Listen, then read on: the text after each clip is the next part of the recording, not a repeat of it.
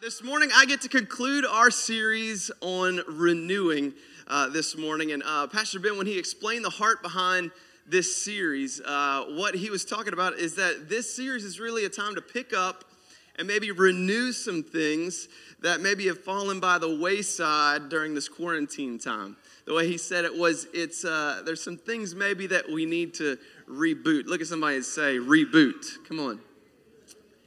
And so week one, he talked about renewing spiritually, realizing that the Lord is our shepherd and what that does for us spiritually when we yield to the Lord as our shepherd. Then week two, we talked about renewing emotionally, about leaving worry behind. How many of y'all know that worry can just wreck your emotions, right?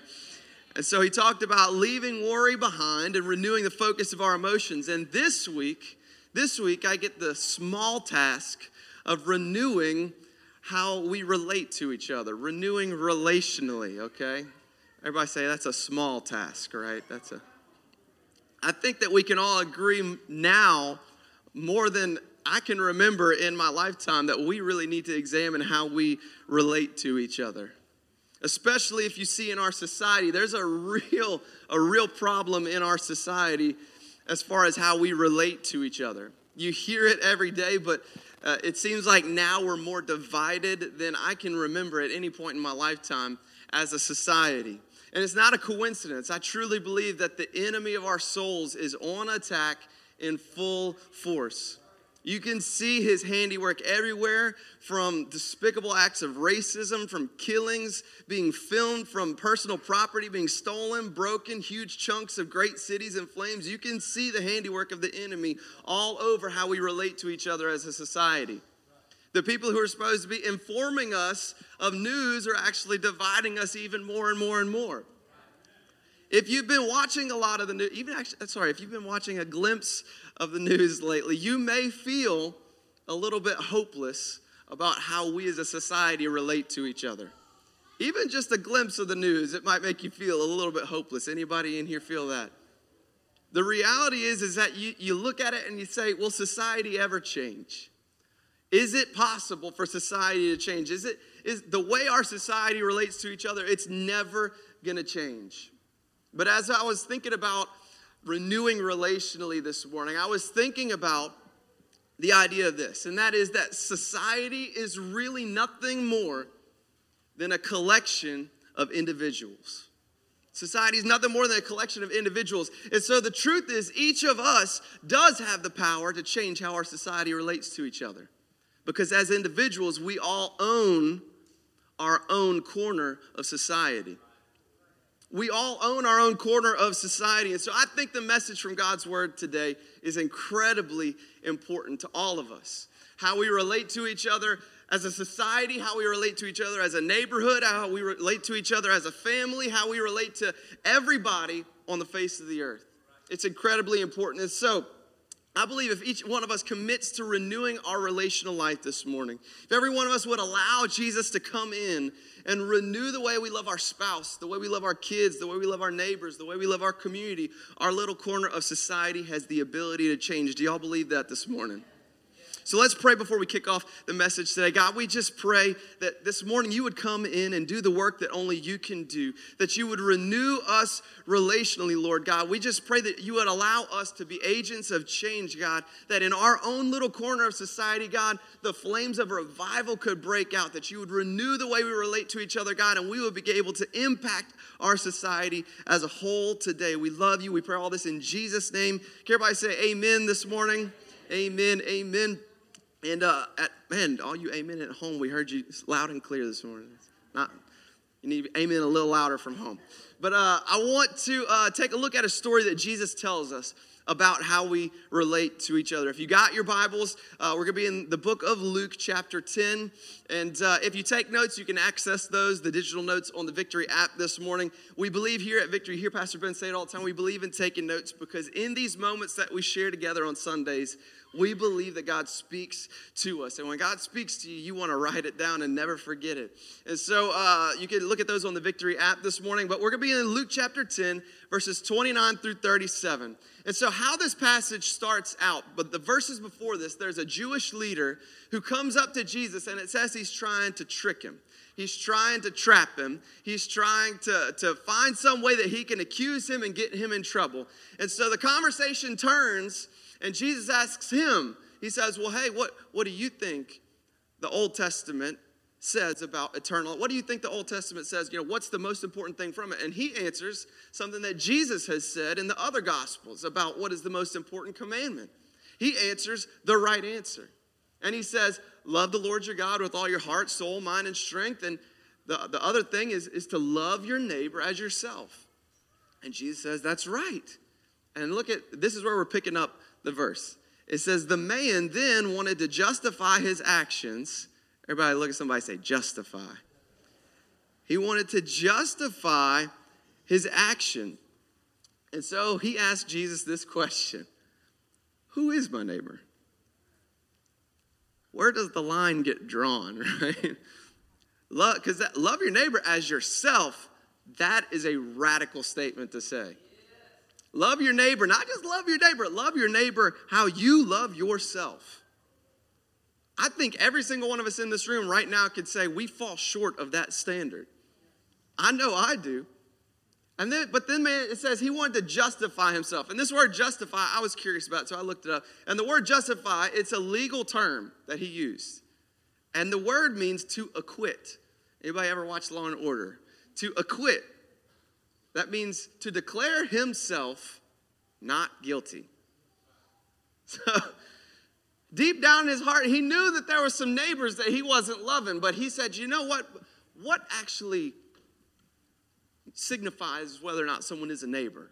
Where do I draw the line about who is a neighbor? And I think all of us, especially the ones who have kids with us, kids, I'm not hating on you this morning, I'm just, picking, that's all. But we all know that the justifying of yourself is something deep down in the human soul. Am I right? Why did you bite her? Well, she kicked me. Well, why did you kick him? Well, he looked at me weird. It doesn't change the fact that kicking is wrong just because he looked at you, but you got to justify yourself, right? I find myself whenever the kids say that, looking at my own self, be like, you know what? I justify myself a whole lot too. I justify myself a whole lot too. And so what I find at least is that so many times when we justify ourselves, it's so that we don't have to deal with our own missteps. Because if he looked at me weird, it don't matter that I kicked him. It's quiet in this Baptist church this morning. My goodness. No biting and kicking going on at y'all's houses. Oh, my goodness.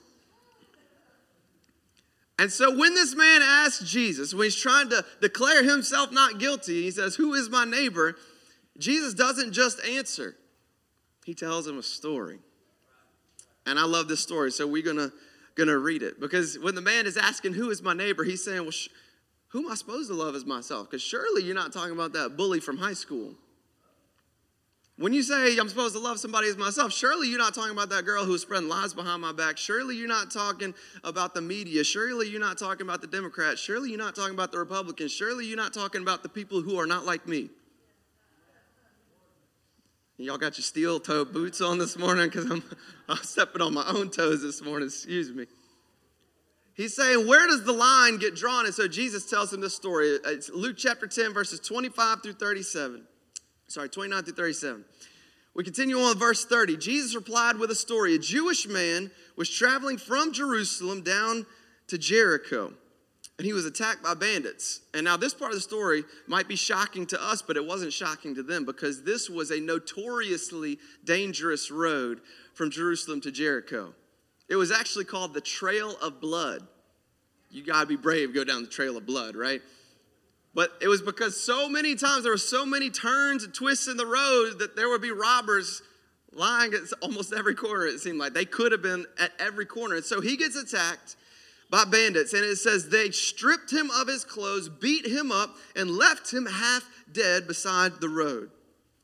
By chance, a priest came along, a holy man who would have known these laws, who would have memorized them by the time he was 12, would have known that he's supposed to love his neighbor as himself, came along. But when he saw the man lying there, he crossed to the other side of the road and passed him by. The Jewish leader that was talking to Jesus would have been shocked at this point. And then it says, a temple assistant, also called a Levite, right underneath a priest, again, also would have known the law, walked over, looked at him lying there, but he also passed by on the other side. And here's where we pick up in verse 33. Then a despised Samaritan came along. Then a despised Samaritan came along. And we've got to stop the story right there, because at this point in the story, the Jewish leader that he was talking to was already shocked. He would have been shocked even more. Like Jesus might have had to pick him up off the ground. He was so shocked. Because what he's thinking when the despised Samaritan comes along is he's thinking, oh, this is the end of the story. He was left for dead and the priest didn't do anything about it.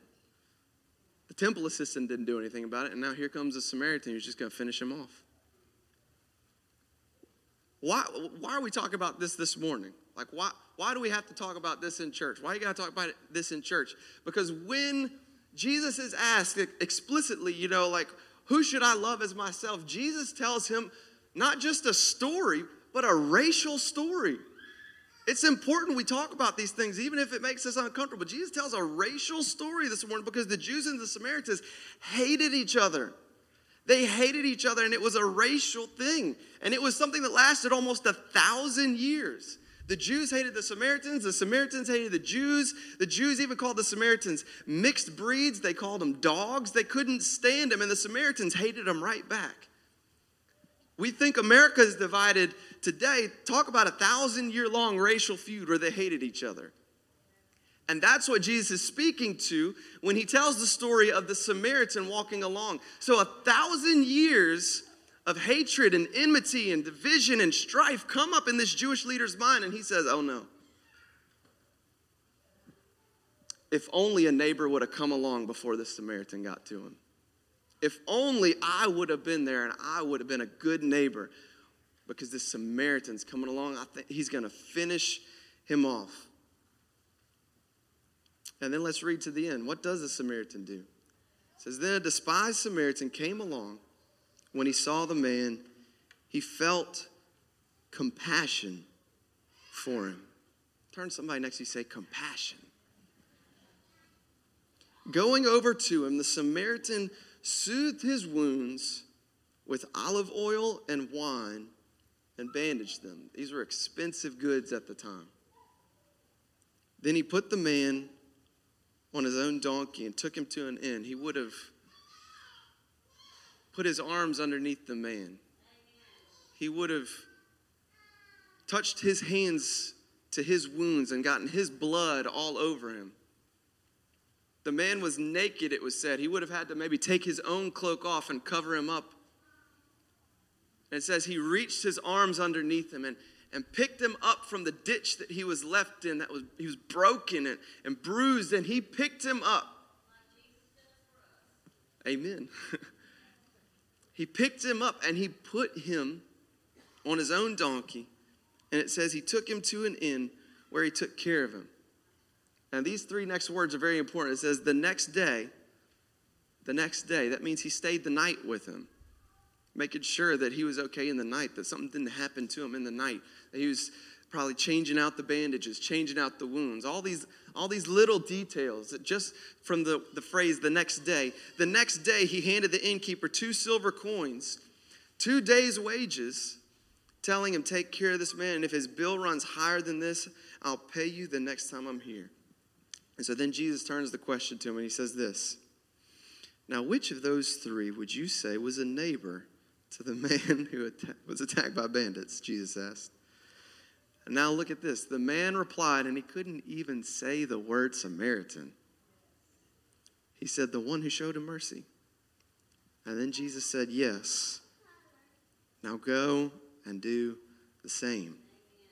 This story is just as powerful and provocative and profound as it was 2,000 years ago, wasn't it, church?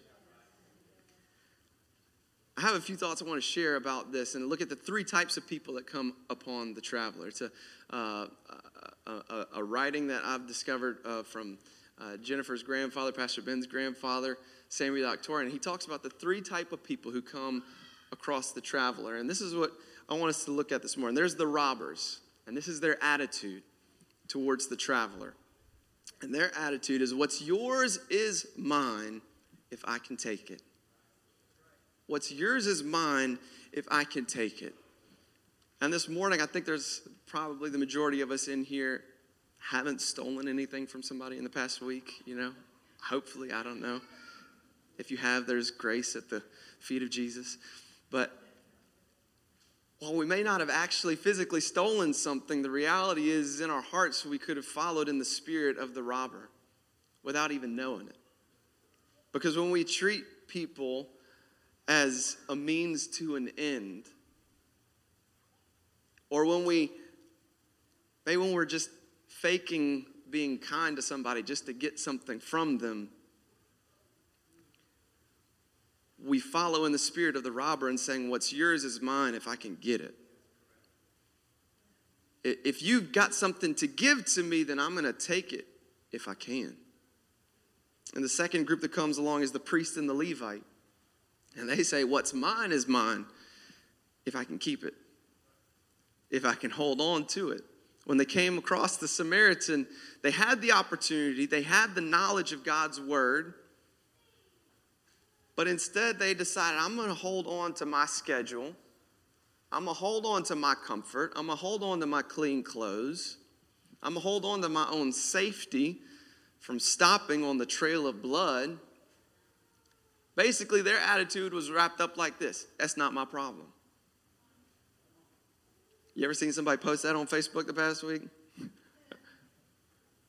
It's not my problem. That's not my problem.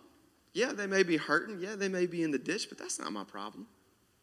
And the last type of person that comes across the traveler is a Samaritan. And their attitude is, what's mine is yours if I can give it. How powerful would it be if in our communities, in our homes, we would allow Jesus to renew us relationally to where we said, we've got an open-handed kind of love. If I can give it to you, I'm going to give it. Whatever it is that's mine, it's yours. You can have it. You can have my donkey. I'm going to rip my clothes to make bandages for you. I'm going to give you my own cloak. I'm going to pour out this olive oil and wine that I had plans for, and I'm going to use it on you because I see that you're hurting. Because I see that you're broken. Because I see, if it's mine, it's yours if I can give it. Jesus says, that's loving your neighbor. That's loving your spouse. That's loving your kids. That's loving the people in your community. That's loving the people that look like you. That's loving the people that don't look like you. That is loving your neighbor. I think of the verse from 1 John chapter 4, verse 8, and the reality is we can't claim to have an open heart and yet still have closed hands. We can't claim to have an open heart and yet have closed hands when there's people who are in need, who are hurting. 1 John chapter 4 says this, there's no fear in love, but perfect love drives out fear. How do we renew ourselves and how we relate to each other? We got to drive out fear. It says, because fear has to do with punishment. The one who fears is not made perfect in love. What does that mean about punishment? It means that when we're giving into fear, love cannot be there.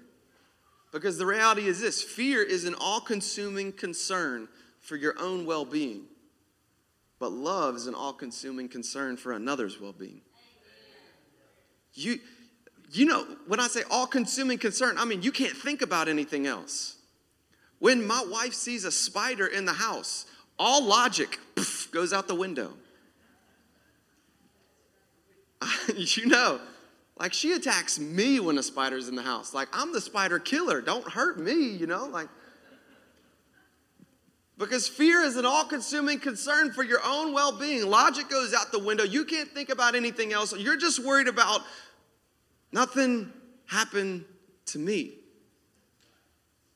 But love drives that attitude out because love is the exact opposite of fear. Love is an all-consuming concern for another's well-being. I'm not thinking about myself. I'm thinking about problem-solving your problem, no matter what. No matter if the robbers are still here behind that rock. It doesn't matter because you're in the ditch and I got to help you right now. That's what loving our neighbor looks like. What would our homes look like if we allowed Jesus to renew us relationally with his perfect love? What would our homes look like, our neighborhoods, our cities, our society, if we allowed Jesus to renew ourselves relationally with his perfect love? As I was doing this message, I was thinking about 16 short years ago about how the way we relate to each other really started to change because bursting on the scene, social media, Facebook was launched 16 years ago. You guys, anybody remember? Did anybody have Facebook in 2004? Anybody? You would have had to have been at Harvard, so that's when it launched. It was just at Harvard. But I was actually in college studying communication at the time, so my degree is in, and so we had a magnifying glass on social media, kind of at the boom of when it was all coming out. And this is what I remember. Everybody was excited, okay? I was in political communication classes where we were talking about social media and, its potential and all this kind of stuff. And everybody was excited. I was in college right around that time, and everybody was, I remember just a palpable excitement about it because here's what I remember. I want to read this because I wrote it down. It says, when people are more connected through social media, we're going to start to have real, productive debate on the issues. And as a result of how connected we are, people are going to come closer together than ever in history. Why are y'all laughing? So it was a success. Is that what the laughter tells me? It was a success. I remember that. These were experts in communication. Doctors, professors with PhDs talking about this is the promise of social media. But instead, for 15 years plus, social media has trained us that what the world needs right now is your take. Don't believe me? What is the question that Facebook asks you every single time that you open the app or log in? Anybody? Yeah, pull up that picture. You got it. Do we have the picture? There it is. They have scripture. No. What's on your mind? Turn to somebody next to you and say, what's on your mind? Give us your take on the issues at hand. Give us your take. Do you think the traveler needed everybody's take on his situation? If the priest and the Levite would have said, you go down the trail of blood with no horse and donkey, something's going to happen.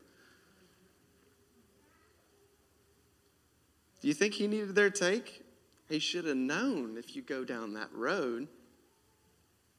Why was he traveling alone in the first place? He should have had a sword with him. Studies say that if you travel the Jericho road with no donkey, bad things will happen. When we dissect and we rationalize, oftentimes it's just a cover for us to deflect our own responsibility for our neighbor. And I'm not thinking of any person in particular right now. I'm just thinking of society as a whole and the way that we've bent. Thinking that what the world needs right now, they need my opinion on something. They need my take. They need me to share that article. Just this week, I talked with a black member of our church family this week, and we were talking about just some issues and things, and it turned, and he said, the black community right now is really hurting. We're afraid. We're confused. We don't stand by, the riots and the violence and people breaking stuff, and we're just afraid and scared and hurt. And I'm going to tell you something. In that moment, he wasn't saying, hey, what's your opinion on the police reform bill that was just voted down this past week? How ridiculous would it have been if in that moment I would have said that? All they needed to know was, I'm sorry. I'm sorry you're hurting right now, but I'm here for you. I love you. I'm praying for you in the middle of this. I know you must be afraid and confused right now, but I want you to know. I want that person that talked with me this week, and I want all the black members of our church family to know we love you. We care about you in the middle of this. We want to let you know that here, your life matters to us. We love you, and we care about you. Because in that moment that he was speaking to me, he was in the ditch, and he was hurting. And he needed me to just let him know, hey, man, I care about you. I love you. I'm here for you. Because that's what loving your neighbor looks like. It's not giving an opinion. It's not sharing an article. It's not giving your take. It's showing them love. And the same exact attitude can be applied to your spouse, to your kids. Man, how many of y'all who have a wife know they don't need you to solve their problem, right? Unless it's a spider. There you go. How many times have you ever had a wife say, look, I just need you to listen? And for men, that's hard, right? It's like, well, I see a problem, and let me give you my opinion on it. We got to start as believers. If we want to truly love our spouse and our kids and our family and our neighbors and see change happen in society, what we've got to do is we've got to see the pain before we see the problem. The priest and the Levite saw that he was hurting on the side of the road. They didn't think about, he didn't bring a donkey. Oh, man, this is why, man, if only we would have enacted change this many decades ago, then he wouldn't be in this situation. He didn't need that. He needed somebody to put their arms underneath him and pick him up and put him on their donkey and give an open-handed kind of love that would truly save his life. That's what he needed. Society doesn't need our take. It doesn't need you to share that article, but you know who does? The social media companies do. They need that so they can make another buck. Your neighbor doesn't need your take. Your neighbor needs your grace. That's what your neighbor needs. The world doesn't need your opinion. What it needs is God's power flowing through you. It doesn't need an opinion. It needs God's power and his love flowing through us in the form of radical boundary-breaking love. Because when Jesus was asked point blank, what does loving my neighbor look like?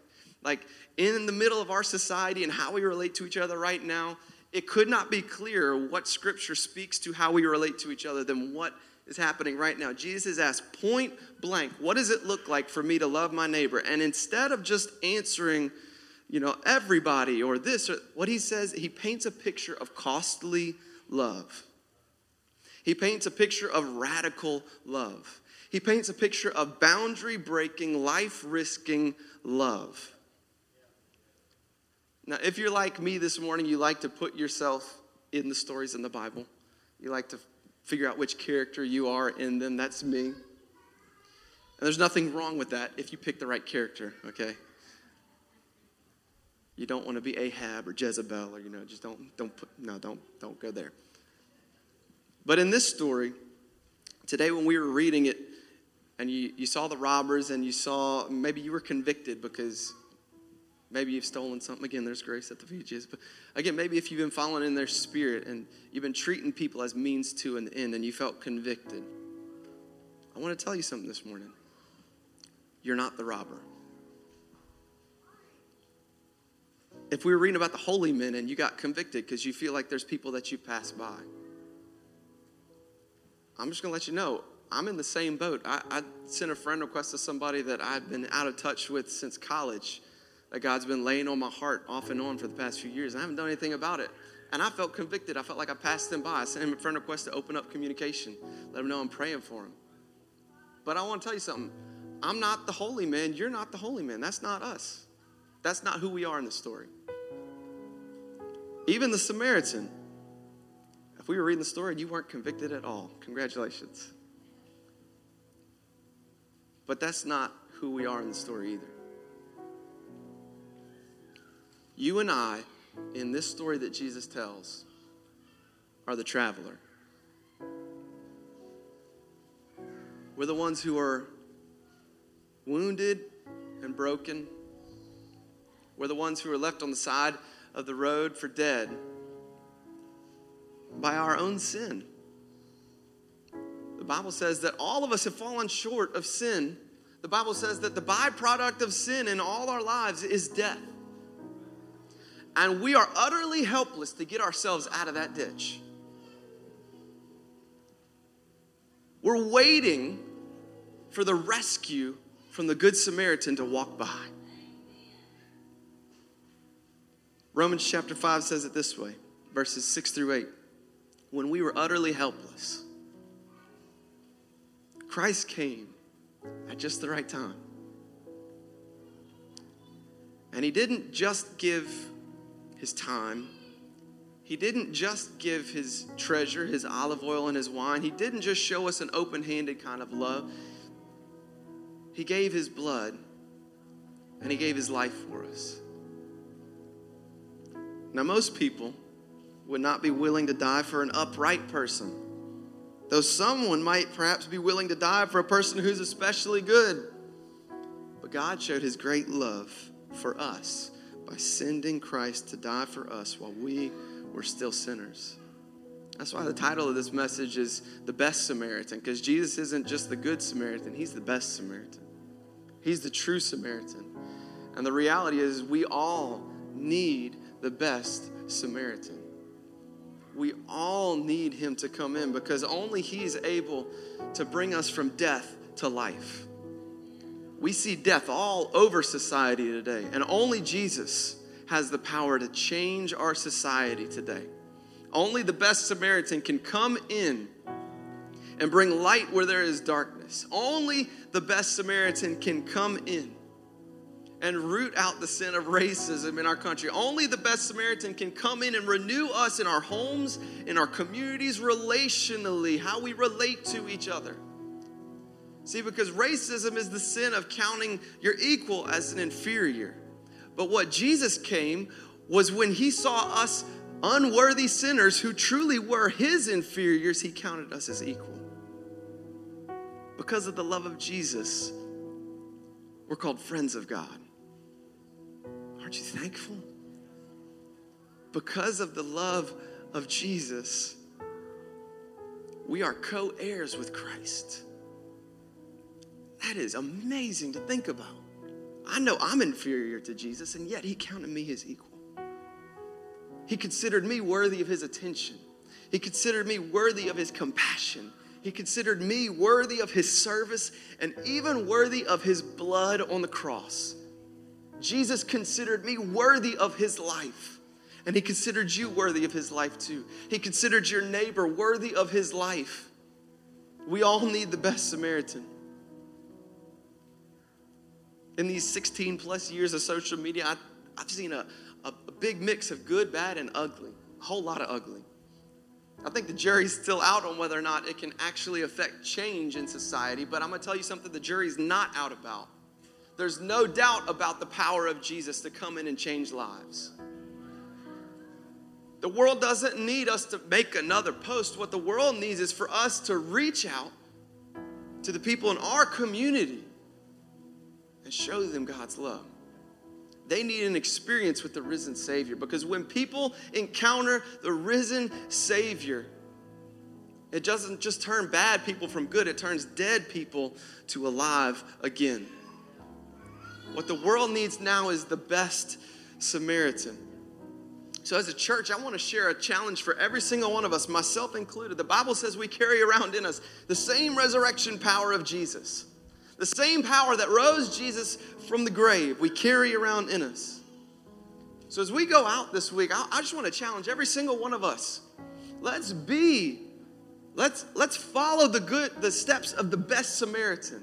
Let's be Samaritans to the people in our home, in our community, in our city, and in our society who are truly hurting. And let's let God's love renew the way that we love others. Let's let God's love come in and renew the way we relate to each other with an open-handed kind of love.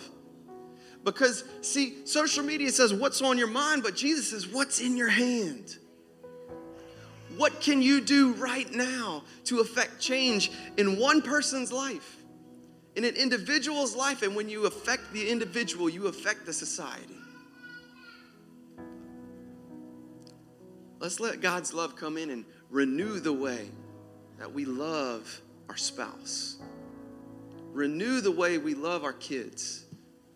Renew the way we love our neighborhood. communities, the people who look like us, the people who don't look like us. Man, it doesn't matter if you're black, white, rich, poor, Fox, CNN. The love of Jesus can flow through you to somebody who's not like you, and it can change their lives. I feel my life changed already this morning just by talking about it. So this morning I want to pray and close this out. Wherever you're at, you can bow your heads and close your eyes.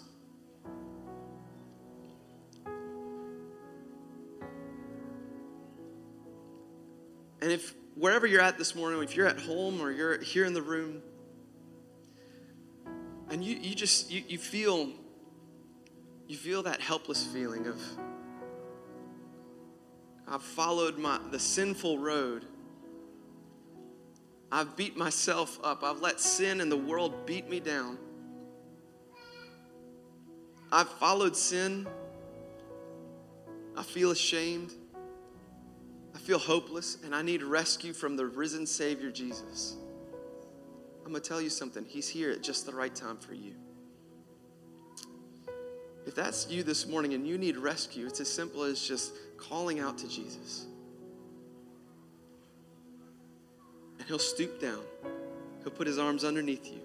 He'll pick you up. And he'll not just heal you. The Bible says he'll put a brand new heart inside of you. If that's you this morning, if you're in here, if you're online, wherever you're at, just raise your hand. It's not a sign for me, it's a sign for God. If that's you this morning, you need the best Samaritan. Raise your hand.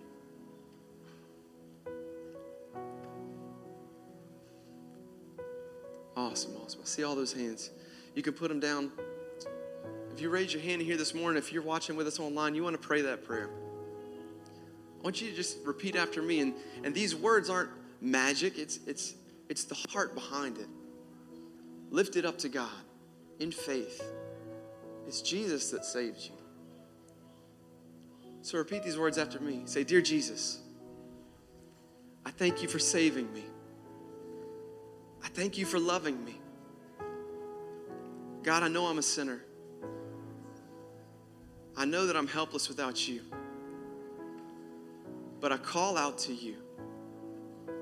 I need you to rescue me. I need you to save me from my sin. I need you to save me from myself. I surrender to you, and I give you my life. In Jesus' name, amen." If you prayed that prayer this morning, we just want to put our hands together and clap for you this morning because we are so incredibly proud of you for praying that prayer. If Jesus saved you this morning, we want to know about it. Let us know, whether it's on the app, whether it's on social media. Connect with us and let us know because we're proud of you. We want to give you some next steps. And I want to pray too for us as a church as well, that we would go out this morning and we would let the love of God come in and renew us relationally. God, I just thank you for every single person in here, Lord. God, who has heard your word, Lord, and we all are just crying out to you saying, God, renew us so that we can renew our society.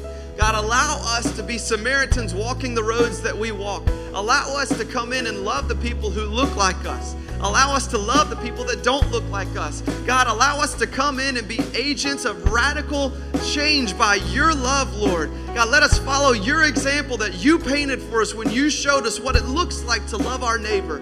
We love you, Jesus. We just pray for our society that's hurting and that's broken right now. And God, we pray that your supernatural love would come in and would heal the wounds. Your supernatural love would come in and just allow all of us to renew our society. We love you, we thank you, and we praise you for the victory that you are going to bring in 2020. We love you, Jesus, and we pray all this in your powerful name. Can everybody say a good amen this morning?